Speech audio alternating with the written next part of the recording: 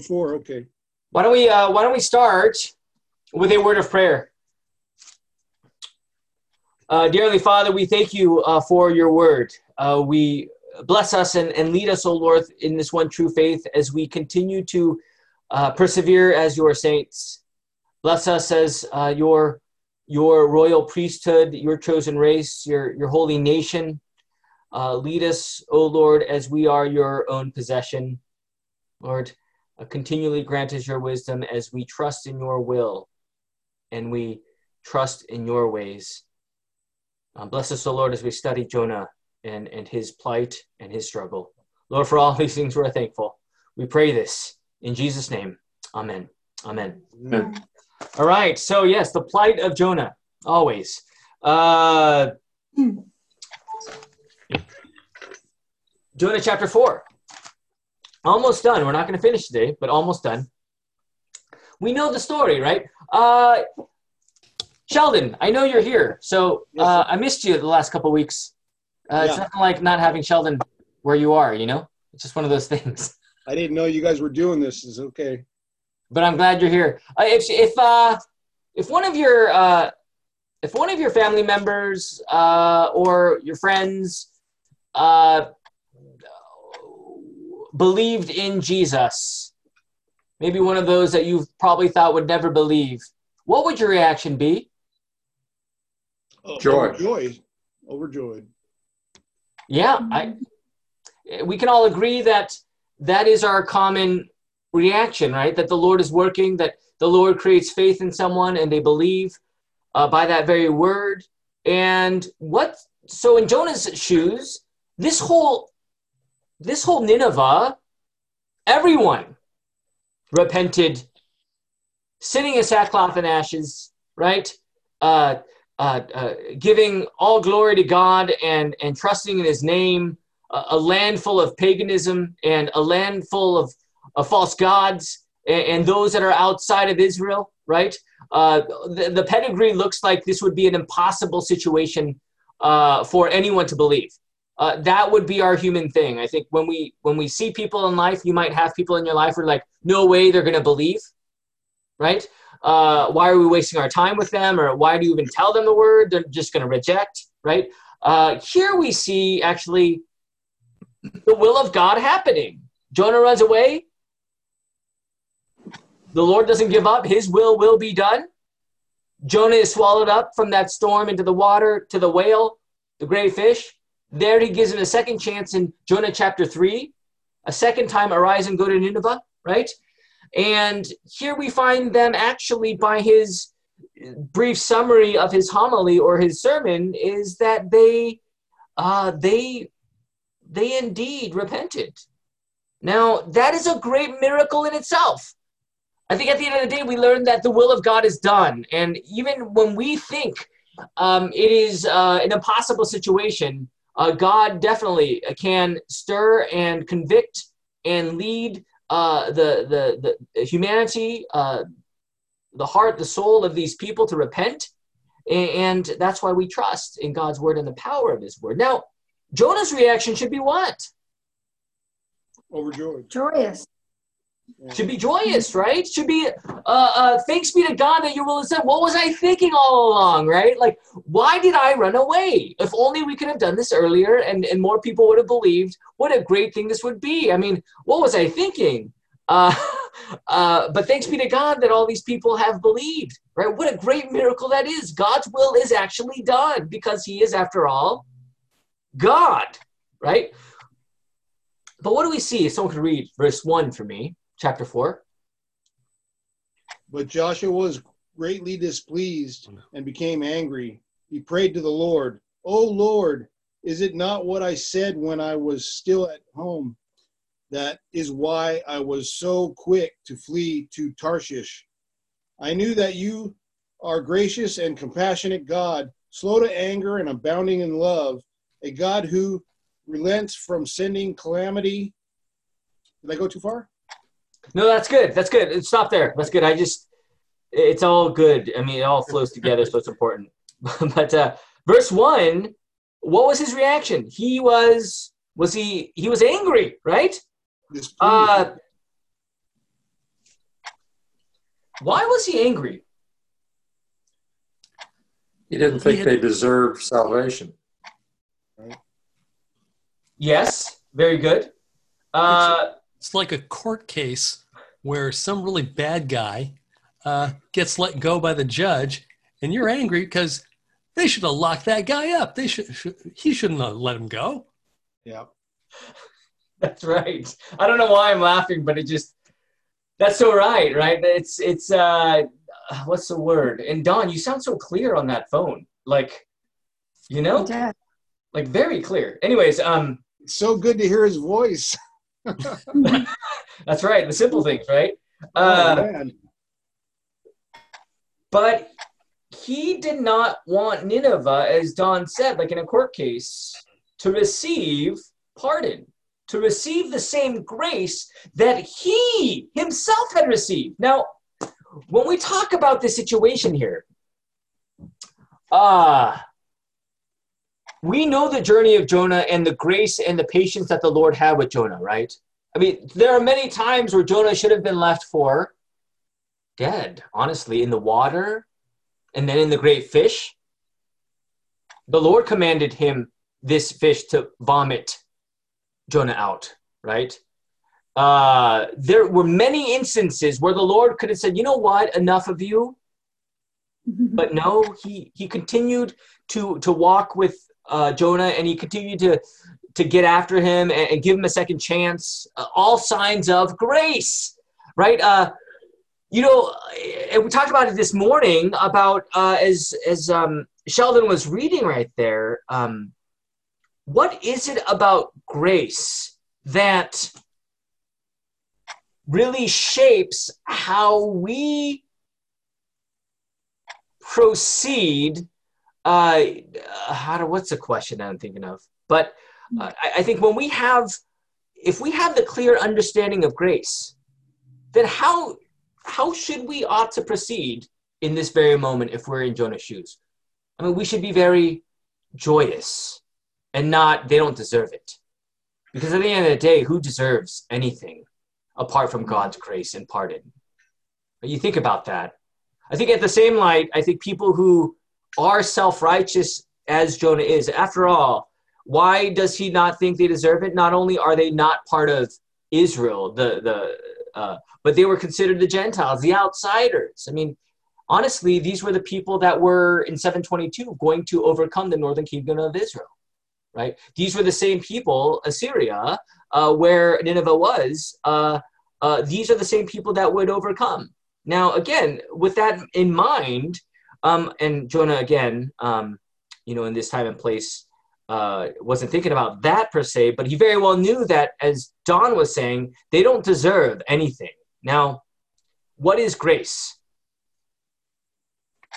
What is grace? When we talk about deserving anything, does grace and deserving anything go hand in hand? No, grace is when you don't deserve and yet you're still given a wonderful thing. What does it say in the Bible about forgiveness? It says, if we basically, what is that, Matthew, right? Where Jesus says, if we don't forgive, then we ought to think that we aren't forgiven as well. Now, you remember that Bible verse? I know we always use it for forgive us our trespasses, we forgive those who trespass against us. I think it's 16 and 17 of chapter 6, I think. Maybe I'm wrong. But the point is that I think when we know the grace of God, when our faith is in what he has given, there we also, in return, show grace and compassion to those around us. When we have the proper understanding of that grace. Now, when self-righteousness or entitlement or anything else is mixed into that, then we have a confused picture of what that grace is. And I think a lot of times Christians in general, overall, a lot of them will do the courtroom setting, as Don said, like, well, they don't deserve it. They're not good enough. Now, that is a wrong view of what our faith is all about, right? And it's not rooted in our own self-righteousness, but rather it is God's grace. Now, here, if we could turn to Luke 15 real quick, Luke 15, chapter 7, or Luke 15, verse 7. And here we see the story of the parable of the sheep. I know you all know this already, of course, but the parable of the lost sheep. Now, the context of Luke 15 is what? The Pharisees and the scribes were grumbling, right? This man receives sinners and eats with them. Again, they are coming from the self-righteous angle that they don't deserve. These lowly people, the tax collectors and sinners, do not deserve their time, but Jesus is with them. And we see the story of the parable of the lost sheep. But if someone can read verse 7 for me. Verse 7. Just so I tell you, there will be more joy in heaven over one sinner who repents than over 99 righteous persons who need no repentance. All right. Yes.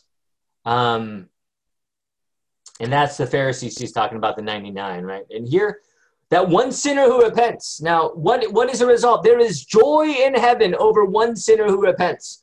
When we talk about someone who is, and we talked about this morning about Dwayne Maggart. I know Carol was here too, but I know Margie brought up that he was baptized and all these things, right? All the gifts that God gives. And what a glorious picture that is. But, I mean, for us, it's glory, right? But what about in heaven? I mean, the joy, right, of how everyone in heaven is joyous over this one sinner who repents. Now, for Jonah, if he understood, and again, I'm not trying to bash Jonah too much, because honestly, I think we can be very Jonah-like in our lives as well, if we really want to be honest with ourselves. We do, right? We can be very self-righteous, very judgmental. But we see right now in Jonah, back again, we see him failing to understand what this grace is. I think failing to look in his own mirror, understanding what the Lord had done for him, and there he is in great judgment as he is boiling over in great anger, right? Verse 2 is Sheldon read, O Lord, is not this what I said when I was yet in my country? That is why I made haste to flee to Tarshish, for I knew that you are a gracious God and merciful, slow to anger, and abounding in steadfast love and relenting from disaster. So when we read verse 2, what is Jonah saying about God? The attributes of God, or how he describes God. What is he saying about, what does he know about God? What does it say right there? He's slow to anger and he's gracious. So he's gracious, he's merciful, he's slow to anger, and he's abounding in steadfast love and relenting from disaster, right? And this is a great faith statement by Jonah. He knows who God is, yet what does he do? He says, that is why I made haste to flee to Tarshish. Now, what is that about? He knew who God was by those very characteristics, words there, but he fled from that because what? He did not want the Lord for Nineveh. Now, It kind of was like robbing the bank and knowing that God wasn't going to forgive him, so I'll do it anyway. In a way, I'll run away from you because God will forgive me, and he'll forgive the people of Nineveh too. Was he thinking I think for him, he really did not want them. He did not want anything to do with Nineveh, right?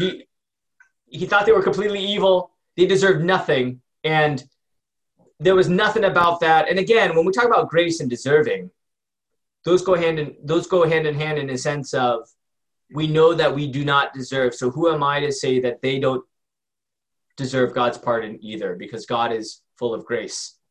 He loves all people, and his will is done, right? We see Jonah on his journey, and he wants no part of this. Right? That's kind of his mentality here, and that's why he ran away. But at the same time, he knew who God was. Now, again, who is God? We see it right here, but what does Jonah desire in this moment? He desires control. He wants to dictate what God does. He wants to, the Lord said, go, arise, go to Nineveh. No, I don't want to do that, Lord. I'm going to run away. I know you're abounding in steadfast love and you're gracious, but I want no part of that. So it's not like he's ignorant of who the Lord is. And this is, again, from the book of Exodus as well, a reference to the book of Exodus. But here we see him really embattled with his own flesh, but also his faith, right? On one hand, he's running away, but on the other, he knows who God is. And I think this is a very important application for us too, because we know who God is, but there are times, many times, that we do the very thing that Jonah does. We flee because we desire our own will, our own control, and though we know who God is, we still flee. And this is the reality of our sinful nature. So remember the theme that I told you about a couple weeks ago, the simultaneously sinner and saint, right? That we are at the same time sinner, but we also at the same time holy and sainted by God through the body and blood of Jesus, right? We are one of his saints. We are the blessed ones. But yet at the same time, we still deal with our... I did this in our devotion this morning, even though it's backwards. Just read backwards if you can. It's a skill I've learned. But that in our baptism, there we have received the new life, right? We have the new life in Christ Jesus. According to Noah's flood, 1 Peter 3:21, baptism saves you. That was this morning's devotion about what baptism indicates. Sorry if you have to read this backwards, my bad. It won't be that long. But it's not backwards, Pastor. It's forward, right? Everybody, you see it properly? Yeah, it looks fine to me. Yeah, that looks fine. It's fine. You fixed it. No, it's backwards to me, though. Wait. Well, yeah. How is it backwards to me? That's so confusing. It's not backwards to you?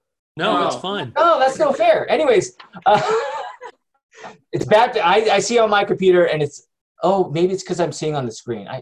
Anyways, but in baptism we have the new life. But yet in that new life, Romans 6, that we're buried and raised with Christ, we still face the old Adam in us. And until the end of time, that will be the battle. There we repent, and in faith, again, we rest in the promises of God, his forgiveness, right? And there we are back daily in the new life that he gives. So when we talk about the baptismal life, it's a daily living, this baptism is, right? As we continue to daily drown in our sin and be raised to the newness of life, all by repentance and faith, right? And the point is, to that, as it connects here, is that this is what Jonah's battling, his old Adam, his sinful nature, and also his new man, his faith in who God is. And I think that is, do you see that in life, in yourself? Like, you know that you are a redeemed child of God, that you are forgiven of all of your sins, that you have the keys to eternal life, but yet at the same time, quickly we point the finger, we judge, we make grace into something that is deserved, like Jonah, like how dare they do that, right? And we make quick little comments and quick little, little stings here and there, and we become Pharisee-like too, right? And we can really be led by our own will rather than God's will, and we desire to have control rather than God really leading us by his very word. And this is the struggle that Jonah is going through. Because, yeah, go ahead. Someone? I have a footnote that says he might have been a little ignorant. He, like Don said, he wanted the Ninevites destroyed. But the footnote says Joshua did not understand that the God of Israel was also the God of the whole world. So yeah, that's right. So, yeah, he didn't think that the outsiders, we call it in the Psalms, the coastlands, or those that are outside. Remember Jesus, what does he show about the will of God? To preach repentance and forgiveness to Jerusalem, Luke 24. That's our Ascension Day text, which we'll celebrate next Wednesday. But that we preach repentance and forgiveness to Jerusalem and to all the world, baptize all nations, right? Or you will be witnesses, Acts 1:8, to Jerusalem, Judea, Jerusalem, Jerusalem to Judea and to all the ends of the earth, right? This is the will of God. You're right. Sheldon, that this is God's will, that everyone come to the knowledge of truth, that they may be saved. 1 Timothy 2:4, right? I think it is. But anyways, maybe, I think. But here we see the picture of Jonah really failing to see who is God and what his will is. I mean, he brought him back to do this very will in Nineveh. At that time when they repented, this would have been the time where Jonah said, yeah, that's right. The will of God is done. What was I thinking? But he continued to struggle with his own sinful nature, with his own human thinking. And again, as Sheldon said, he's not part of Israel, the Ninevites, so they don't deserve it, right? And again, we can't limit, or we cannot control God. I think a lot of times here in Jonah, we see this all throughout. And at the end of the day, God is right there, getting him back to do the very will that he's called him to do. All right, so continuing on here. And the ironic thing is, we see Jonah, right, in verse 2 right here. But what about verse 9 in chapter 3, the king of Nineveh? What is he saying? Now, it's amazing to me. Anyways, if someone could read that real quick. What are they saying in chapter 3, verse 9? And their posture of faith. I can read that. Who knows? God may turn and relent and withdraw his burning anger so that we will not perish. All right. So right there, their disposition is one of great, well, it's all by his mercy and grace. If he relents, he relents. If he doesn't, that's God's will be done, right? Jonah's taken the whole engineer, I said engineer again, Don. Sorry. I mean, no, I have nothing against engineers, but I don't. Hear that, Pastor. And it's not a slip either. I think he's trying to, Jonah is trying to control the situation. He's trying to put every wire to his own liking. And it's ironic because the least likeliest of people who would have repented are the ones who are so faithful during this time. And, you know, again, this goes back to the grace of God and how he works. I think there's a lot of times in life where we see people that we quickly write off and say, nope, lost cause, I give up. You know, Lord, his desire is for everyone to be saved, right? And there the power of God's word works. Nineveh, all of them believed, all by the power of God's word, right? Not by human thinking or our human assumption that they'll believe. No, it's all by the will of God. So we can never underestimate or control or assume what God is going to do in every situation. And here right now, we see what? Jonah, the one who seems to be the closest one to God, in a sense of being the one directed to give these words.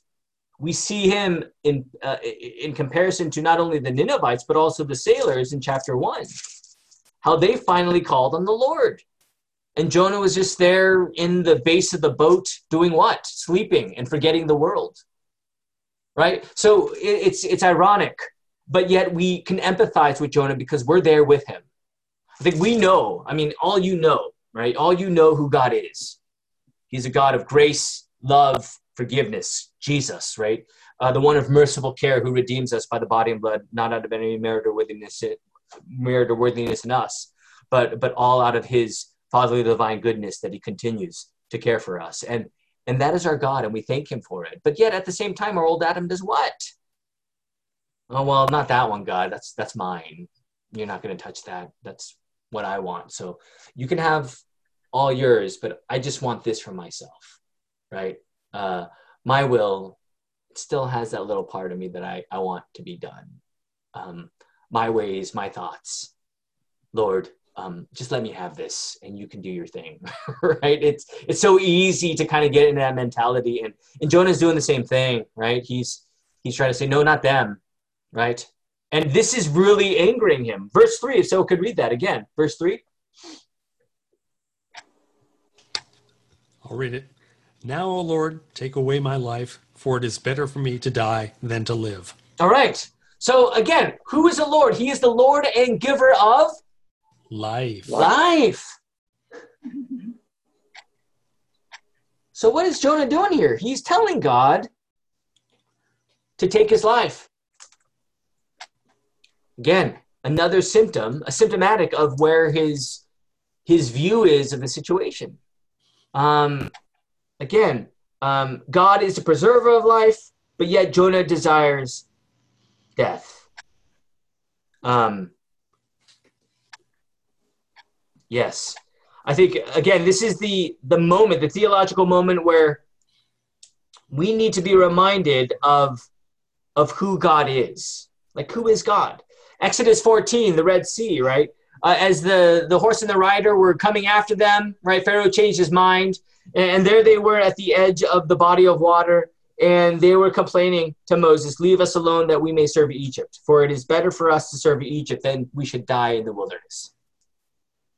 Right? And the reason why I bring up that text is that Jonah, as well as the Israelites, would rather be bound rather than trusting in the power and word of God. They would rather be bound in their own sinful flesh. Let us go back to slavery, the Israelites said, right?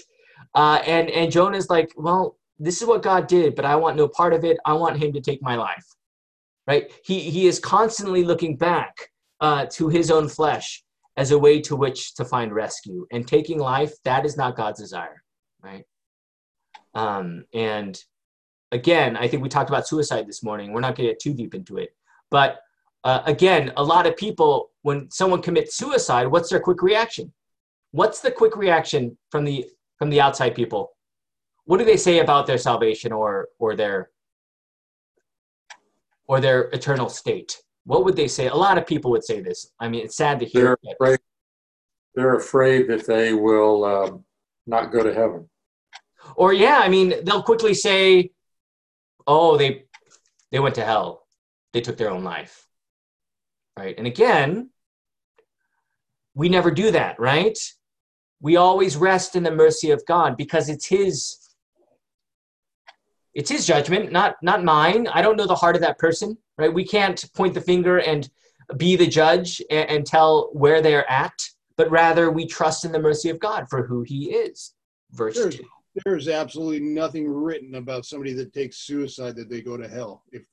What if it was a Christian that took his life for some reason? Well, there are moments in life where people, it doesn't mean that they, and it's a very slippery thing, right?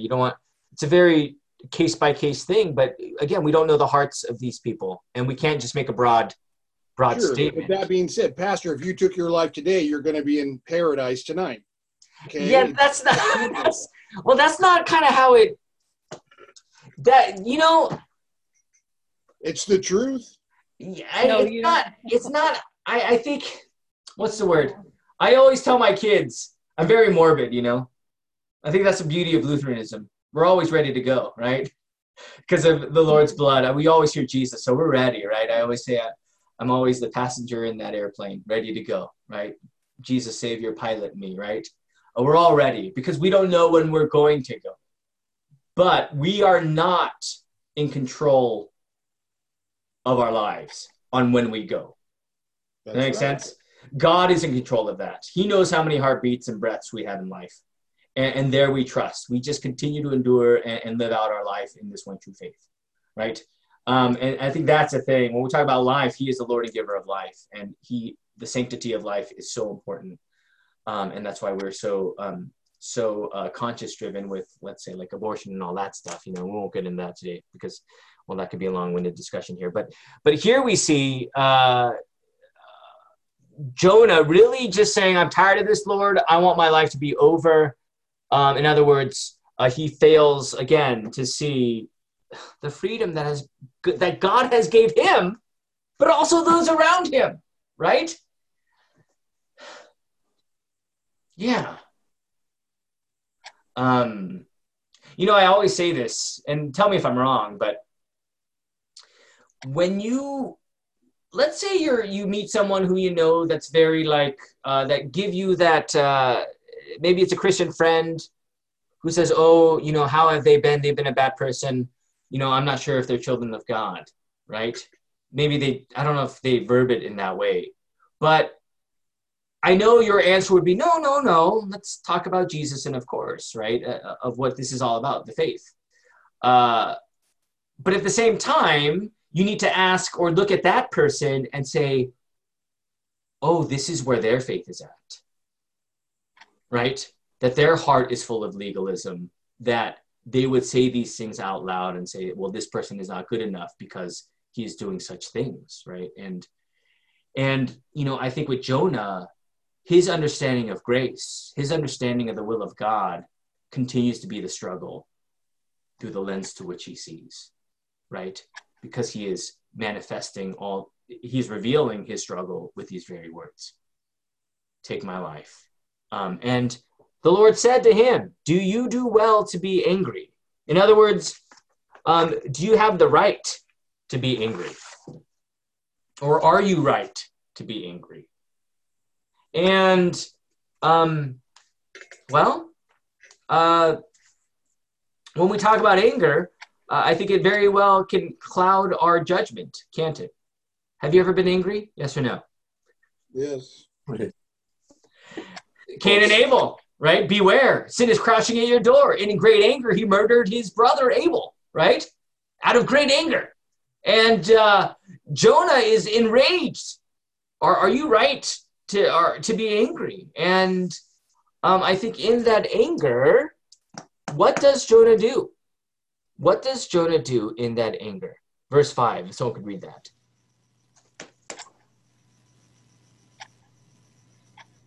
Jonah?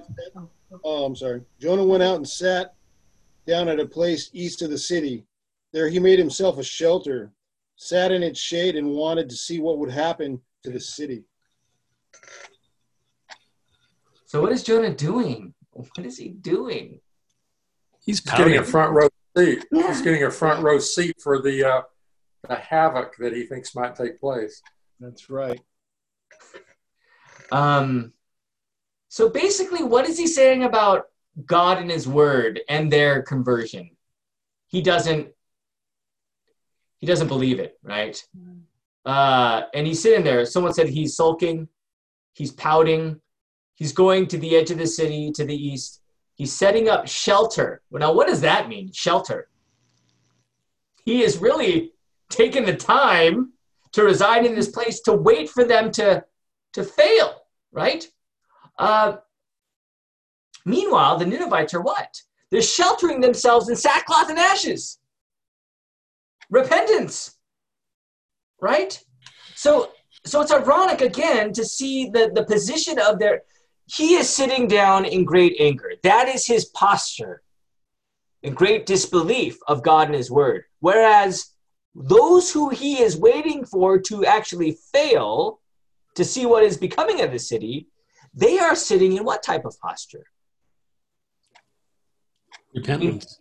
In repentance, in humility, under the care of the Lord, depending on God and his promises. Right? And again, when we talk about Jonah, we can relate with him because we daily are embattled with our old Adam in the midst of the new life that we have, right? We are the new creation, those who are in Christ, 2 Corinthians 5:17. And when we talk about sitting, that picture of sitting is a great position of humility in most cases. In Jonah's case, it was more of, I still don't believe it, right? Nope, no way, not these people. Nope. Yeah. Even though God called them and they are in sackcloth and ashes and they're repenting, I don't believe it. And again, this is where we see Jonah really struggling within his own sin and his understanding of God and his will, right? You know, when we talk about Jesus and the cross, remember this. Jesus' posture, Matthew 12:41. Talk about the Jonah text in Matthew, right? We talked about that in the past. The one greater than Jonah. It is Jesus who weeps over the city as he laments over Jerusalem. Right? Jonah pouts, Jesus weeps. And he takes it further. He dies for them, the ones that hated him. So when we talk about Jonah, we see the greater one, and that is Jesus, who in his posture would go to the cross and die for the sins of the world, even those who hated him, even those who, from a human eye, says they don't deserve God's grace. Those people that said, Barabbas, Barabbas, crucify him, right? He died for everyone. And this is how our God is. Radical it is, right, this gospel. I mean, we talked about our sermon tonight about the stumbling block to many. I mean, people can't fathom the free grace that God gives. We got to do something, right? We got to do something to get there. This is how it works, or so man says. But God's will is Christ and that forgiveness for you on the cross in his empty tomb. And that is our posture as we sit under his care, covered by his blood, and there we have our life of faith, the Ninevites. The most unexpected people to believe, and the most expected one to believe, struggling with it all, right? And how paradoxical this is as we see Jonah in anger, as we conclude today. But as we see it right here from verses 1 to 5, a quick question for you all. Do you see this old man, new man fight in yourself? You don't have to get too deep about it, but do you see this daily struggle? Like, I'm a new man, restored in Christ, but yet temptation and sin continue to assault me from every side. That struggle, that tentatio, as Luther would call it, right? That spiritual attack. Are you aware of that tension? Do you see that tension in life? Of course. All the time. Yeah, right? I mean, it's around us constantly. After all, we're believers. And as believers, this is what we face, right? All the spiritual attacks of the devil and the flesh and the world. Now, with Jonah, I guess my question again would be, what is my question about Jonah? I know there's a lot covered here, but what is it about Jonah that how can we relate to him in his plight, rather than just saying, why is Jonah doing this? How does this bring us to repentance as well? As we look at Jonah, how does it remind us to that call of repentance? Anyone? Thoughts? You know, I have a footnote here that says, just like you said earlier, Pastor, are you surprised when someone, unlikely person, turns to God? You said that earlier. Oh, I did. Is it possible that your view is as narrow as Jonah's? Is what it says. We must all not forget that in reality, none of us deserve to be forgiven by God. None of us. Not even Jonah. Yeah, not even me. Not even you. Not even the whole world, right? But this is how God works. This is what he does, right? It's not us. It's how he works and promises, right? And this is like the greatest, this is where we see Jonah alive. This is who you are, but yet he's struggling with his sin. And I think for us, we could definitely relate to that.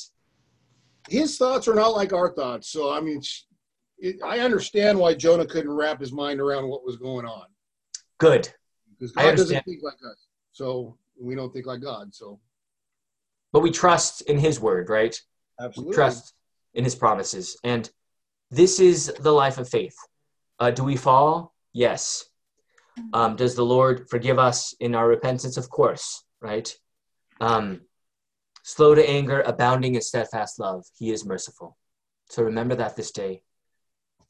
It's not about what you do. It's about what Christ has done for you. The Ninevites are your example.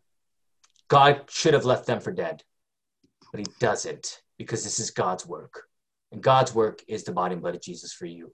So May that be your comfort in the Lord's compassion in the midst of our anger. There we are convicted, there we repent, and there we are forgiven. So, all right. 8:36, all right. Let us, I know that was kind of short there, but I'm glad Sheldon is back to the table, and good to see him here, and good to see everyone here again. David, Cecily, Carrie, Don, of course, and my wife. I know you're there. I know you're not going to say anything. But thank you for joining in, my wife, Lois. I love you too. So anyways. Oh, so Abe is not Abe. It's his school account. Aha, Lois. Now we know. So, but anyways, why don't we pray? Why don't we pray? And Chris too, of course, sitting physically 6 feet away from me. Let us pray. Dear the Father, we thank you for this day, O Lord, that you are our one true God, slow to anger, abounding, merciful in your steadfast love. Lord, we know that you relent us from the greatest disaster of eternal separation and sin. Bless us, O Lord, in your word. Comfort us by your grace. And Lord, as we fall short, please, in your word, forgive us and lead us and renew us in your will. Bless our families this night. Grant us your safety throughout these days. And Lord, may you give us faith to reside in the title that you have given to us by your grace. For all these things we're thankful. We pray this in the name of the Father, and of the Son, and of the Holy Spirit. Amen. Amen. All right. Well, everyone. Hey, Chris, is Chris a grandma? Again. I know. Congratulations, Chris. Wait, sorry. Thank you, Carrie. Yes. Yes. Another Seattle baby. My oldest son. The oldest son. So, Yeah. well, good night, Chris. Thank you for staying. Yes, and thank you for playing tonight. It's always amazing. But everyone else, David Thessaly, have a good night. All right, God bless you. And Sheldon, go Angels and back, number 27. I see him, right? Up top. Awesome. Yeah. Vlad, that's right. Isn't that Vlad? Right. That's right. Yeah, Carrie, good night. Thank you for joining us. Thank you for helping Eve in the morning. Don, blessings to you. All right. Thank you. Bye, Don. Bye, Don. Bye, Gary. Bye, Don. Good night, everybody. Bye. All right. Have a good night, everyone. Yeah. Thank you.